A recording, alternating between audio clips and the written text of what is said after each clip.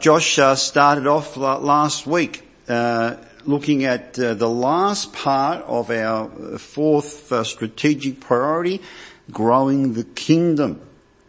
And we're continuing that. And my job, or my responsibility actually, this morning is to talk about what are the responsibilities of the church, or the church members, in growing the kingdom. Big topic, isn't it? Big topic. So I guess we should ask, shouldn't we, why does the church exist? Why does it exist? Is it to entertain us, to have something to do on a Sunday? Is it so that, we go to this building that has heaps of programs and things to do, that we can get involved in, that type of thing, places where we can maybe go and feel good, I hear so many people saying, I'm not getting much out of the church. There's this expectation that the church is going to be doing something for you. Or is the church, and a lot of church leaders, prominent church leaders, feel this way, that the church in the West in particular has become a Christian social club. Is that why the church exists? Obviously not. All right? It's not for those reasons at all. And it's a big topic, the responsibilities of the church. We could be here quite a long time, but we won't. All right? We won't. We've only got 3 pages today, so we should be finishing early. In the Bible, it talks a lot about what our responsibilities are.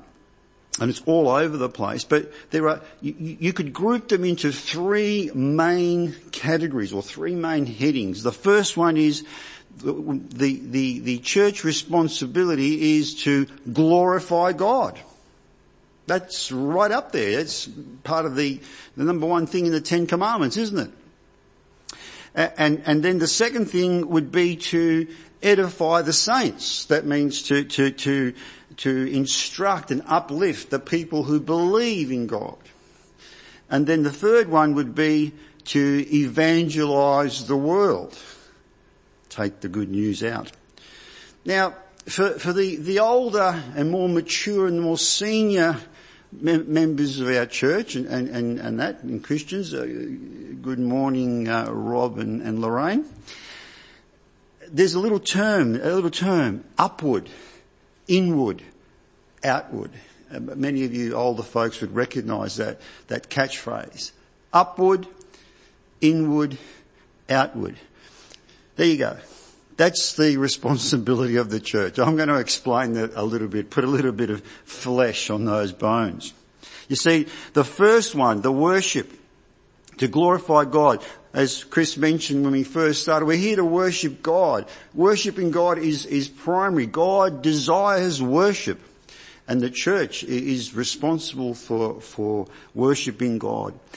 We worship God by coming to a church service and singing hymns and reading the scriptures and praying, listening to sermons. We worship God in our lives by the way in which we conduct our lives, the way we live, whatever it is that we do, in our career, in our marriages, in our life choices, and then in the way in which we bless others. That's how we worship God. We bring glory to God by doing those things. We were created.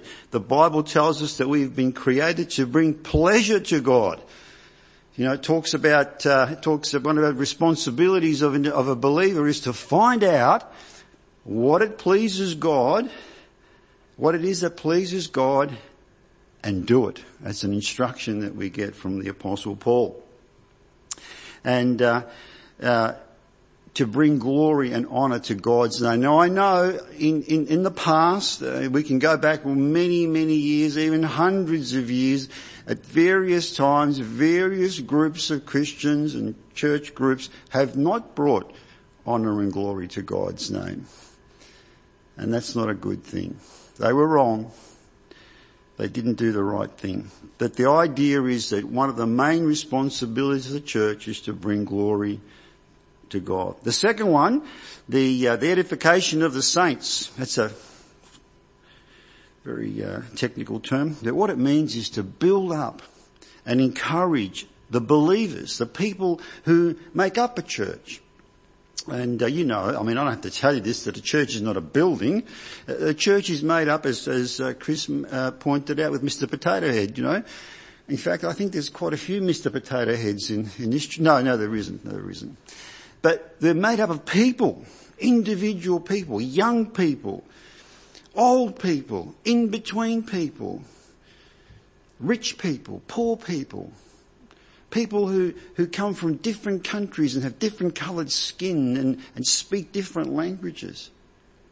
And the idea of the church is to bring these people together and teach them the Word of God. Instruct them. That's why the Bible is so prominent in the church. And in this church in particular, I love the fact that we use God's Word. And it's open every Sunday. And we are to encourage one another to live holy lives. Lives that bring glory to God.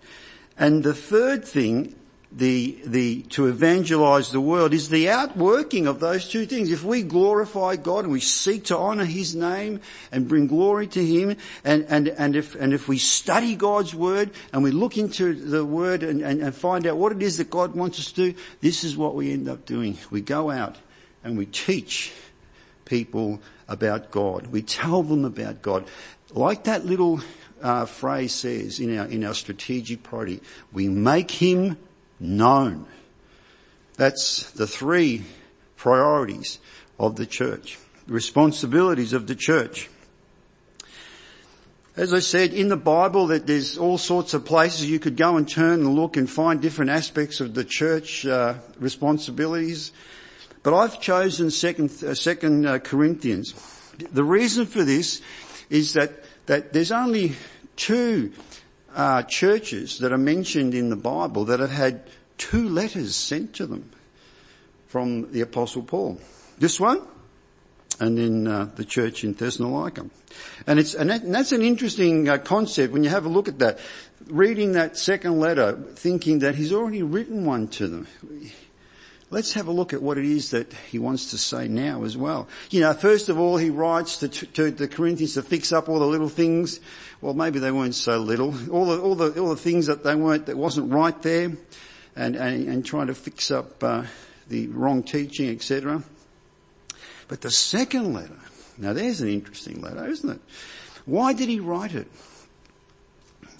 Now, Paul, in 2 Corinthians, the big chunk of it, from chapter 2 right to chapter 7, and we're not going to cover all of that, but what he wants to do is he wants all believers to know that they have a ministry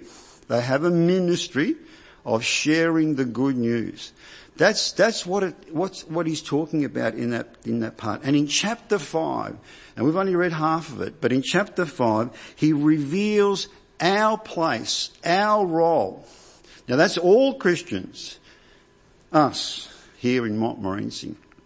What our role and place is in that ministry. And he does that. He talks about, how we got to this position and all the rest of it. But in chapter 5, he focuses on the actual role and responsibility of this ministry.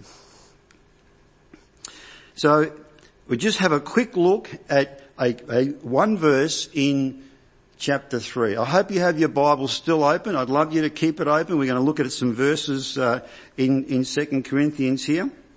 And in verse 6 of chapter 3, the apostle says, just need to turn to it. He says, He, that's God, has made us competent as ministers of the new covenant. So to the believer, to the church, He has made us competent ministers, able ministers of the new covenant. Now what does that mean? What does that mean? Well, he goes on and just elaborates a little bit more in chapter 3 verse 17. and 18, have a look at what that says. It says, now the Lord is the Spirit, and where the Spirit of the Lord is, there is freedom. And we, that's, all of us, and we who with unveiled faces all reflect the Lord's glory are being transformed into his likeness with ever increasing glory which comes from the Lord who is the Spirit. Did you pick up a couple of words there that you've been hearing week after week after week over the last few months as we've been talking about the Holy Spirit? We're competent. We're able to do this work, this ministry for God, because we are being transformed into his likeness. That's part of that priority, isn't it? To be transformed, to become like Jesus Christ. That's the Spirit's task, which every believer has. When they accept Jesus Christ as Saviour, the Spirit comes and dwells in us, and his priority is, which we've looked at in great detail, to make us more like the Lord Jesus Christ, to transform us, to fix all those little things that aren't quite right about us. And the purpose for this, what's the purpose for it?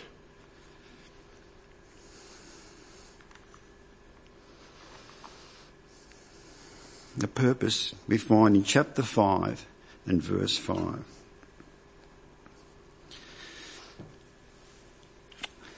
And he says here, now it is God who has made us for this very purpose. He has made us, I've lost my spot. He has made us for this very purpose and has given us the Spirit as a deposit for the guarantee of things to come. So he's built us up to this point. He's told us we are able and competent ministers of the new covenant, and he's told us that God has given us a Spirit and he's transforming us, and that's why we are able to be these ministers. And the purpose for this is that, it's a special thing that God wants us to do. And now he comes to this, telling us exactly what this new covenant is all about, and what the purpose is, and what the main responsibility of a church is. The ministry that we have to be involved in, that we are responsible for, is the ministry, Brian, of reconciliation. So it says here, the ministry of reconciliation. You see, this is what God wants. God wants the world. He wants everybody in the world, in every country, of every nation of this earth, to be reconciled to him. He has reconciled himself to the world. Paul has been saying that in previous verses, by the Lord Jesus Christ, sending the Lord Jesus Christ to die on the cross, to offer forgiveness. So the work's been done. And so we now have a ministry. So what is this ministry? What is this ministry of reconciliation? Let me tell you straight away, it's not about land rights, okay? It's not about land rights. It's not about self-determination. It's got nothing to do with compensation. Nothing to do with any of those things. I know in Australia in particular, which we've talked a lot about that over the years. But here's what reconciliation means in the Bible. You know that the New Testament was originally written in Greek, yes? I'm glad they've translated it, because I can't read Greek. But it's good to go back to the original language that it was written in to get the feel of what exactly it was that was trying to be communicated. So the Greek word for reconciliation, now Desi, I am really sorry, I'm not going to say this right, but nevertheless I'm going to have a go. The Greek word is kata ilag. I think that's right. And what it means, and listen to what it means, this is really important. It means a change from a state of enmity. Now you don't use that word very much, but what it means, hostility and hatred. So it means a change from hostility and hatred to one of friendship. That's what reconciliation means, Brian. Wouldn't it be good if we reconciled each other? There's some family members that need reconciliation. There are people that we've lived with for a long time that could do with reconciliation, yes. But the ministry of reconciliation, what does that mean? Ministry, the word ministry, this is a good word too. Go back to the Greek, here it says, I can say this one a bit easier, and the word is diakonia. It's where we get the word deacon from. The Greek, the word deacon that's often used in a church. Now have a listen, have a really close listen as to what this word means. Ministry means a serviceable labour that involves, it's not just serviceable labour, it's not just tell the deacons that, we need more toilet paper in the loos and the air conditioning needs to be turned. It's not just that. Listen to what it means. It means serviceable labour that involves compassionate love for the needy. How about that? That's a different, you look at Andrew and Devon here this morning in a different light. That's what it means to be in ministry. I was thinking about Kat this morning when she was singing away there. I was thinking about her and I thought, I'm going to use her as an example because I like picking on Kat. Now this is what I miss about these things. I can't point to Kat here and pick on her, but I'm going to do it anyway this morning. Now Kat is part of our music ministry along with Pat and Lai, and sometimes Kylie helps and sings, but she's part of the music ministry. And, I look at this word and I can see how she labours and she puts a lot of work into presenting those songs for us and those hymns that we can sing together. And she does a terrific job in leading us and doing all that. But it's more than that. And I know this. I know it's more than just a duty, a service, a bit of labour, because I know that she does it with compassionate love. And I also realised and recognised when I've been doing this preparing for this sermon, that the needy, it's not the homeless, they have needs. It's not the abused people, which also have needs and would need to be helped. But you know who it is when Kat's singing the songs and doing this service, this ministry? You know who the needy are? Me. You and you. We need people like Kat to labour, to serve us. We're needy. So that does, doesn't it? It does give you a different perspective on the word ministry. The people that are involved in children's ministry. The people like Judy and Paul and Jean and Barbara and Sandra who look after the creation, the tadpole kitties. They do it with compassionate love. They provide a service with compassionate love. And who are the needy there? The young parents who desperately need to just have 45 minutes so they can sit and listen to the not the boring preacher, but to listen to the Word of God. And just have a moment to reflect on what God is trying to say to them. Different perspective, isn't it? I love that. Anyway, that was a bit of a digression there. Really, it's not really part of what we're talking about, but have a look at what it says in verse 18 here of this chapter. Have a look at this. This will blow your mind. All this is from God. So, the equipping, the making us competent, transforming us, all of that is from God. And it says there, who reconciled us to himself through Christ and has given us the ministry of reconciliation. God has given us this task. You don't read that very often of God giving us things to do, really. There's things that he would like us to do, but this is a job, a task that he's given us to do. I'm just going to give you a couple of seconds to think about that. Let that sink in.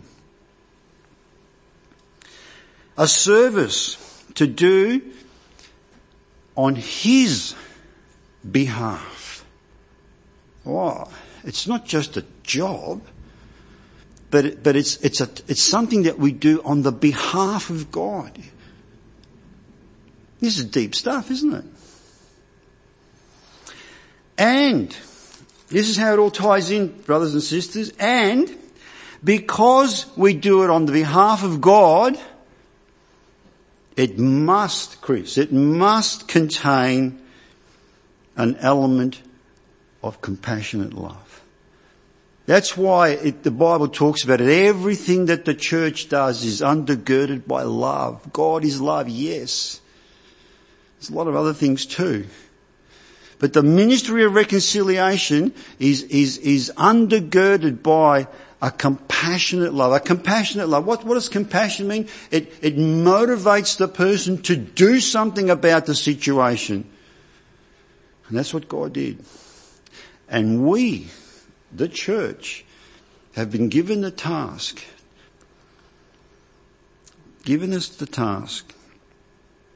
to make this message known.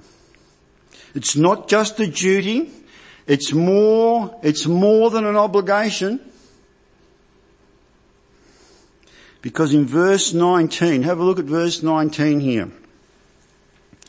We go on, it says, that God has reconciled the world in himself in Christ Jesus, not counting men's sin against them, and he has committed to us the message of reconciliation.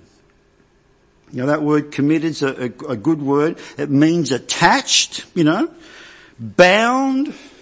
It's something that you can't sort of just forget about or leave behind. It's attached. It's bound. It's not optional. God has committed to us this message of reconciliation. It's what the church has to do. It must do it. It's a priority.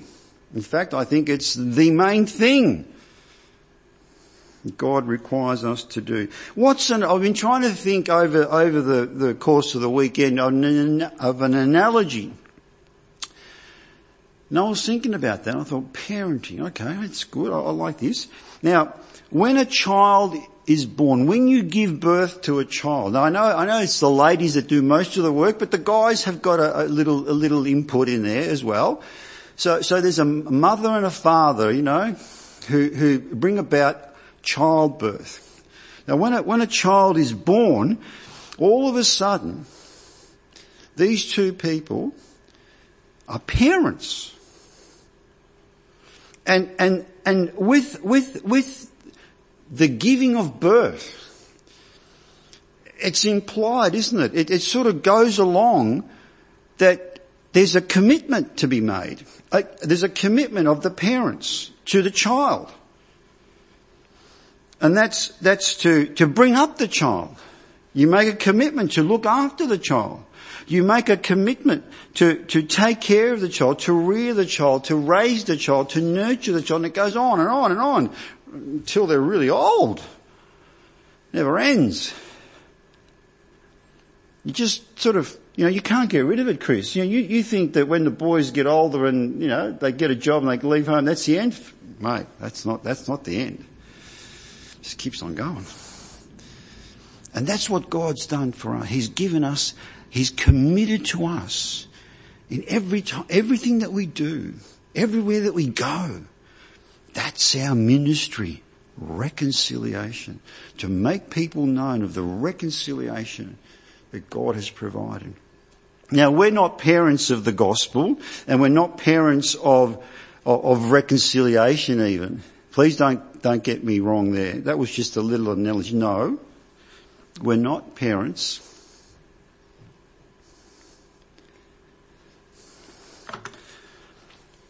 Just read it a fraction further, verse 20. We are ambassadors of Christ. That's what it says here. So you can see, can't you, Paul is in these chapters, he's building up to this. You know, all the things that he's been saying and the ministering. And now here's your role, Raph, Brian, Devon, Andrew, Chris, and all you out there. Here's what you actually have to do. Here's what you are. You are an ambassador of Christ. Now that requires a little bit of explaining, because this is what we think an ambassador means. That's Joe Hockey. He was the ambassador to the United States. The Australian ambassador to the United States. He finished up in February. We've got another bloke called Arthur Sidonis, I think his name is. There's not many pictures of him doing stuff, so I couldn't do it. Now, wasn't just an ambassador while Donald Trump was there. He was also there when Obama was president. And today, we probably think that what does an ambassador do? Well, he goes to the ceremonial things, he goes to the parties, the galas, the opera, all that sort of stuff. Well, he does that, but it's a very different office, really. It's a very different title and position than what we think it is. It's a little bit different than what it used to be, and it's in the Bible way back in the Old Testament. It's first mentioned in 2 Chronicles chapter 32. Now, traditionally what an ambassador is, it's a diplomatic post, an official diplomatic post of the highest rank. You can't get any higher than an ambassador. And what it used to do was the person would represent the king or the sovereign of that particular nation. In Joe's case, he was representing the nation of Australia in the US. We won't talk about whether he was effective or not, but that's what he was doing. We sang this morning, our first song, and thank you so much, Kat. That's what got me thinking about you. We sang, we are the people of the risen King. So we have a king, and we are the ambassadors of that king. You got that? And so an ambassador is sent by one nation or one country or one state to another one. Now, back in the day, they didn't have internet and telephones and all that sort of thing. It was a very, very important and vital role, because the communication wasn't as instant as we have today. And so the ambassador had a lot of power and a huge responsibility, not just to where he was, but to the nation he was, or the king he was representing. And they met with the sovereign of that land that he was in, like we saw there. Joe was meeting with whichever president was in power. And they negotiated treaties and agreements and safe passage through hostile lands and all sorts of things like that. And they represented the interests of their king or their monarch. That's what they were doing. They weren't there to, bring glory to themselves or represent themselves, but to the monarch, to the king, to the kingdom that they've come from. And they represented the interests of that particular sovereign. Whatever was important to that country, to that king, to that monarch, this is what the ambassador represented wherever he was. You're getting the picture now, what's required of an ambassador. But there's more. There's more. Have a listen to this. The behaviour of the ambassador had to be above reproach. You couldn't have any questions about his behaviour. He had to be tip-top, 24/7. That's where a lot of ambassadors get into trouble from time to time. And when that happens, what happens to them? They get recalled, don't they? They're in shame. They brought shame and disgrace to their nation, to their sovereign, and they're recalled. What an embarrassment that is. I'm going to show you another slide. What am I? I'm an ambassador for Christ. This is a quote from D.L. Moody. I saw this and I thought, I think I'll use this in my sermon. 1 out of 100 men will read the Bible. That's good. That's not bad. 1%. The other 99 will read the Christian. Boy, Mr. Moody was pretty smart, wasn't he? That's true, isn't it? That, you know it's true. Boy, don't they like pointing it out, Chris, whenever we don't do the right. They know I'm a Christian. They know you're a Christian. And boy, do they, I thought you were a Christian. I didn't think you would behave that way, Raph. How often have we heard that? But it's more than just behaviour. Have a listen to this. The ambassador displays the culture and the values of the particular kingdom or country that he comes from. That's important. That's really important. Yeah, he has to go to wherever he goes. Like Joe had to go to the US and he went to the different functions. But he had to represent our values. He had to represent our culture, Brian. Now what does that mean? Okay, next week, now I know Peter Cousins is a really happy man this morning because Geelong is playing in the grand final next week. Next week is the grand final. Big event, not just in Victoria, right across Australia. Let me tell you that at the pre-grand final events, any ambassador from the United Emirates who is photographed or filmed drinking champagne, Brian, he's in big trouble. Big trouble. Because they're not allowed to drink, they don't drink alcohol over there. They're not allowed to drink alcohol. So if he's here representing the United Arab Emirates and he's drinking champagne, he is in big trouble. Let me also tell you that there will be no one from the ambassador to Israel, or the Israeli ambassador, will not be going to any grand final breakfasts. Why is that? Because it's on the Sabbath. If it was held on Friday, no problem. He would be in big trouble if he went to the grand final breakfast. Can you see? Because they're representing what they believe. What's important to their kingdom, to their monarch, to the values of their culture. Yeah, this is a big job, Chris. It's a very important role. So what's the application for you and me this morning? What is my responsibility? What is the church's responsibility? And we find the answer to that in verse 20. Verse 20 says, "We are therefore Christ's ambassadors, as though God were making his appeal through us." That's where the rubber hits the road, folks. That's all of it in a nutshell.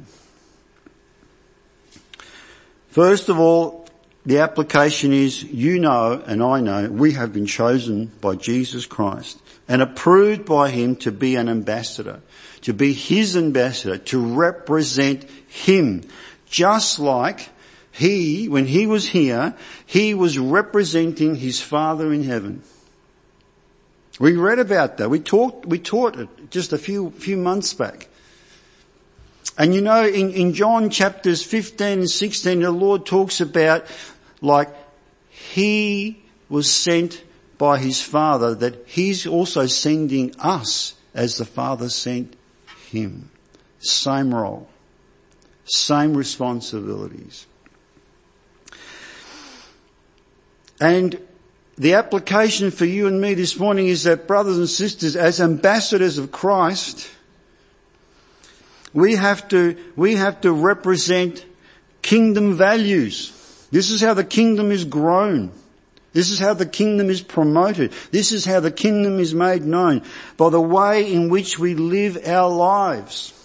Our lives need to reflect heaven's official position on things. It will be difficult. Imagine how hard it is for those blokes, the ambassador of the United Emirates, when everyone's having a champagne. You know, when you have to toast and they're holding up an OJ. You know? Oh. Yeah, I know we're not allowed to drink, you know. Come to the breakfast. Come to the breakfast. Oh, can't. I'm sorry. We can't go. We're Israelis. Believe in the Sabbath. I'm not mocking them. I admire them because they're doing what they're supposed to be doing. What about you and me this morning? As the church, are we doing what we're supposed to be doing? Are we representing heaven's official values in the way in which we live, in the things that we do, places we go?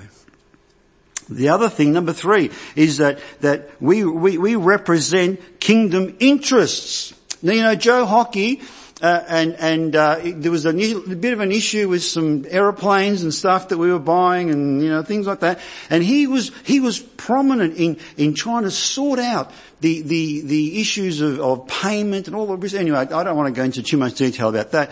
But he was vital in promoting, our interests so that we would get a good deal for these planes, military planes. And of course, that our wheat and our coal is very important to us, and the ambassadors to other places that buy coal, like the ambassador to China at the moment, is really having a tough time trying to keep our coal, being bought by the Chinese, So this is what they do. They represent the interests, the things that are of value to them, that really need to push these and promote these. Well, we don't need to promote coal and wheat. We don't. As ambassadors of Christ, that's not what we're about. We're about reconciliation. Reconciliation, the peace with God. Remember what it said? From enemy and from hostile feelings to friends of God. That's our job. That's our interest. And then the last one is a spokesperson. The ambassador is the spokesperson. If you get into trouble overseas and you're arrested, you ring the embassy, and usually the ambassador comes and, tries to help you out. He pleads your case. He makes an appeal to the authorities. And sometimes if you've done a really bad thing, he actually pleads for mercy on your behalf. Remember that little verse I just read, the last thing we read out in verse 20? It says there, and he has committed to us the message of reconciliation. We are therefore Christ's ambassadors, as though God were making his appeal through us. When I read that, mate, my shoulders get really heavy when I think about that God is using me, and you of course, but me, to make his appeal to others so that he could be reconciled with others. That's the job. That's the obligation. That's the ministry of the church. That's our responsibility. I'm going to finish with this. Next slide, please. Is it happening? Okay. The primary task is found in the second half of verse 20 here. Have a look. Please have a look. As though God were making his appeal through us, it says, we implore you on Christ's behalf, be reconciled to God. Implore means to beg urgently, to plead. Are we doing that, brothers and sisters? Are we meeting our responsibility? This is the challenge I throw out to you this morning, and it's my challenge to myself. Are we meeting this? Are we meeting this on Christ's behalf? Are we going? Are we telling? Are we asking? Are we being the true ambassadors of Christ who have been committed to take this message of reconciliation? And are we imploring people to be reconciled, to get right with God? We don't need to tell them that they're sinners, Brian. They know they're sinners. We don't even need to tell them that they're enemies of God, Chris, because they know that as well. It's the Spirit's job to do that, to tell them those things and make them aware of it.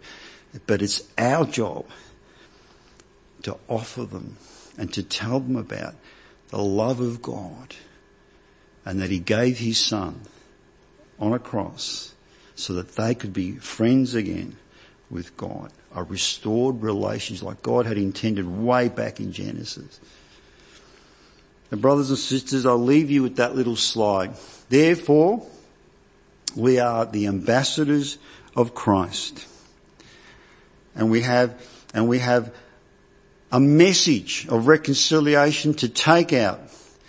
And God is making his appeal to those who are enemies of God, headed for a lost eternity, for an eternity of separation from God.